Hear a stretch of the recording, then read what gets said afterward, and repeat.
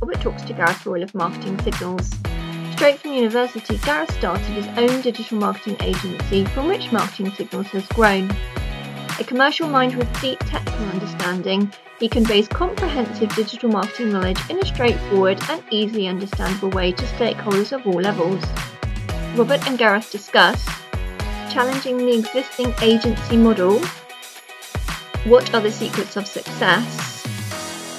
Is it a hamster wheel or a flywheel? Are agencies shortchanging clients? Plus, much more.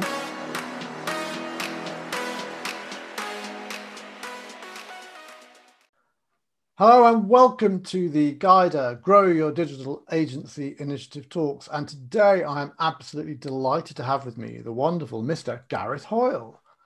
Thank you. Good to be here, to be honest with you, Rob. It's been a while. We've discussed it a few times about getting me on. So here we are. It only took a second lockdown.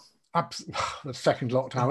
It's great to have you on board. And so people will probably know you, Gareth, from seeing you on stage in anywhere in the world.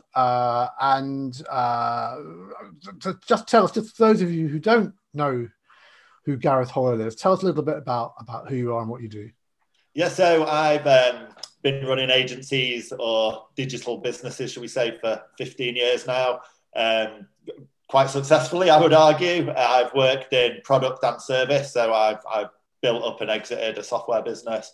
I've built up, had broken by Google, and built up digital agencies over the years. There was a point where I was quite infamous for completing the wheel, shall we say, as I built a lot of links and introduced a link removal tool. Now I build links again. Probably quite well known for, as Rob says, being on stage, but not just speaking, but also presenting. So I own more tuxedos than I do suits. And hopefully, I'd like to think that I'm quite well known in the industry as being a safe pair of hands, and I certainly deliver what we say we're going to deliver. So a safe pair of hands for what? What in this great thing we call digital marketing? Where is the bit that Gareth Hoyle kind of focuses? Yeah, I think as an agency we focus on search, so PPC and SEO. I think for what we're probably the most world famous for, if you like, I'm not a big fan of the phrase, but what we're most well known for, should we say, renown, link building, really. So that dirty, horrible side of SEO that nobody likes to talk about, but everyone does. Let's be honest. So. The question has to be, what makes you different from the rest? Why should people come to you when they can go to so many other people? Yeah, and valid point. There are certainly more entrants in the link building market now than there ever has been. I think part of that is Google's fault for not updating the link-based algorithms for a while. So a lot of people are seeing too good a result from links. In terms of what makes us different, experience, trust. Links are still a very important part of SEO, and it's also the easiest part to get wrong. Therefore, I do think that you should choose your link building partners more. As an agency, we're commercial nerds. We don't have a salesperson. There's 20 of us. We try and consider ourselves more as a trading partner with our clients rather than an agency trying to sell you an extra 5 hours a month. I believe that the big isn't best, which is something that we speak about quite a lot, Rob. We are a team of 20 at the moment, and it's probably 5 more than I'd want to be. I would rather be, I guess we pick our customers as much as they pick us, which is quite a nice position to be in. And I think that comes down to, again, the trading partner rather than an agency. This isn't you're buying 10 hours and we'll complete X. If we're going to be working with, so we only have 15 brands that we work with at any one time. And if we're running all the SEO and all the PPC for that brand, then we kind of have to believe in it. Whilst we won't drink all the Kool-Aid, we have to believe in their fundamental values and we have to market their business. So I think by only taking on work that we believe in kind of helps us stand out. We get many a shocked face when we refuse work. That's just the way we've always been for 15 years, and that's the way we'll be for the hopefully I'm not running it, but for the next 15 years. But I do think there's things like that. And again, we don't have salespeople. So the downside to that is quite often the clients are stuck with myself before I hand them over to the talented team. But we focus on just being the best at what we do rather than chasing money. So I think that's some of the things that make us stand out. I also think the fact that I'm 2 meters tall, 100 kilos, and quite an extrovert in an introverted world probably helps a little bit. But I remember you saying to me that the problem with lockdown, is that most of your business took place in the bar, without being disrespectful. Yeah. But it was, should we just say, socialising and networking was the most effective after way. Events. Yeah, after events. Of growing the business. So it's fair to say, as an outsider giving you constructive feedback, that people remember meeting Gareth Hoyle, and that I was thinking about this last night. The personality type of most agency owners is not extrovert, is not loud, is not opinionated, but is definitely getting attacked by a dog in the background. I know, that's okay. I was wondering what that was. Lockdown life. We all work from home now, guys. The dog is here. That's fine. The majority of agency owners are quite timid folk. They're not out there, and I think that one of the things about everyone knows you once they've met you. They don't forget you because you are larger than life and you tell things as they are, and so on and so forth. So I guess that, your business without Gareth Hoyle in it would hardly be a business. Would that be fair to say? I think it would be more of a business now than it ever has been. It's something that I've been working on for the last few years, and I think that you'll probably find that 90% of agencies are in a similar boat, where it is the leader driving sales and especially at the under 25 members of staff. I think that it is a fundamental flaw of most small businesses in that, people are buying into the dream that I'm selling, if you like.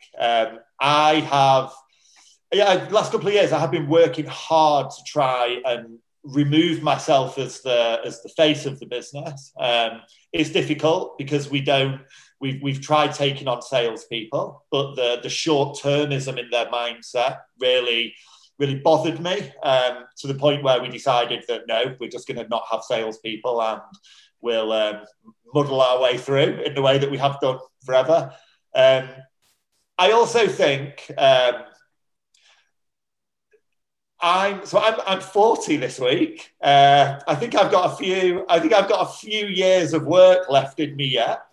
I don't necessarily want to be at the coalface for the next 20 years, but if I was going to go down the process of trying to exit my business or find a buyer or be strategically acquired, which is what I think is more likely to happen to a company like Marketing Signals, then I would like to think that some of the value would come from the fact that I would be working there to a certain point. The idea would be, for me, in terms of what I would be looking for, is to be part of. I kind of feel like I'm ready for something a bit bigger. What I suppose I've learned over the years is I'm not a hiring manager. I'm not very good at HR in general. I am probably better delegating some of the softer tasks to people that have better, softer skills than me, shall we say. I'm quite abrupt at times, as I'm sure many people will attest to. And at the moment, I kind of feel like we're, with our current turnover and profit, etc., I don't have the resource to take on a hiring manager, to take on all these wonderful skills that it would be amazing to have at my disposal, that I just can't afford to take on myself. So I think that would be quite appealing to but then what would my role be? I don't know. Would I just be the sales director?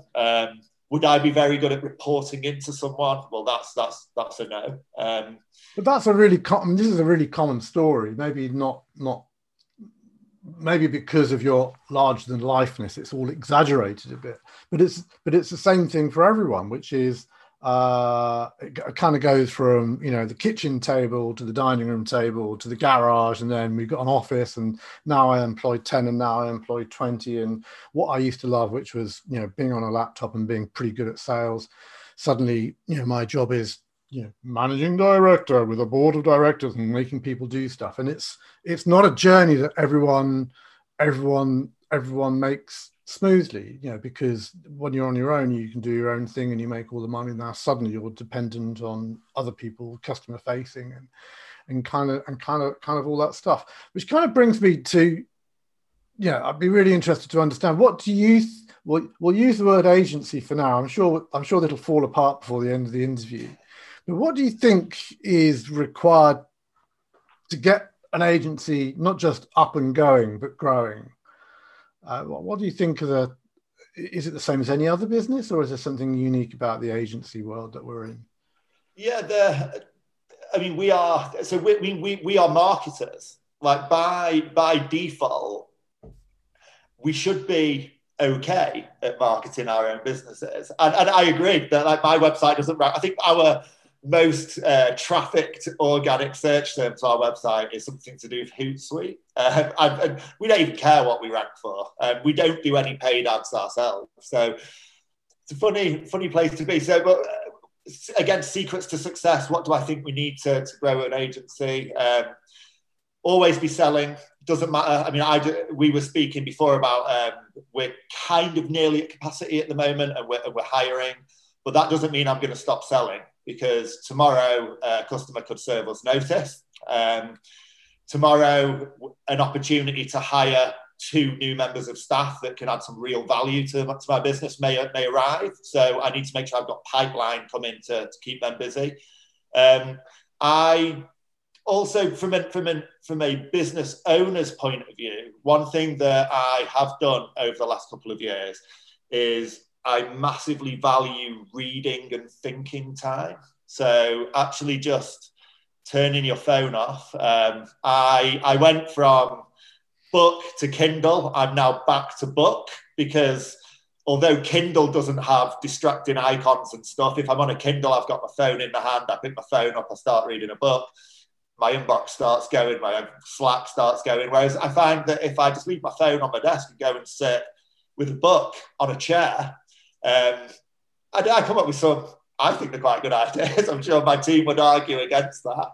But I do think that it's very easy to, so life is tiring, work is tiring, burnout sucks. I burnt out probably 2013, 2014, when I made some pretty shitty decisions at work that didn't work out. We nearly lost the business. I had some stuff going on in my personal life that affected everything that I was doing. Rest every now and again, I guess. Everybody seems to think that the route to success is 15-hour days.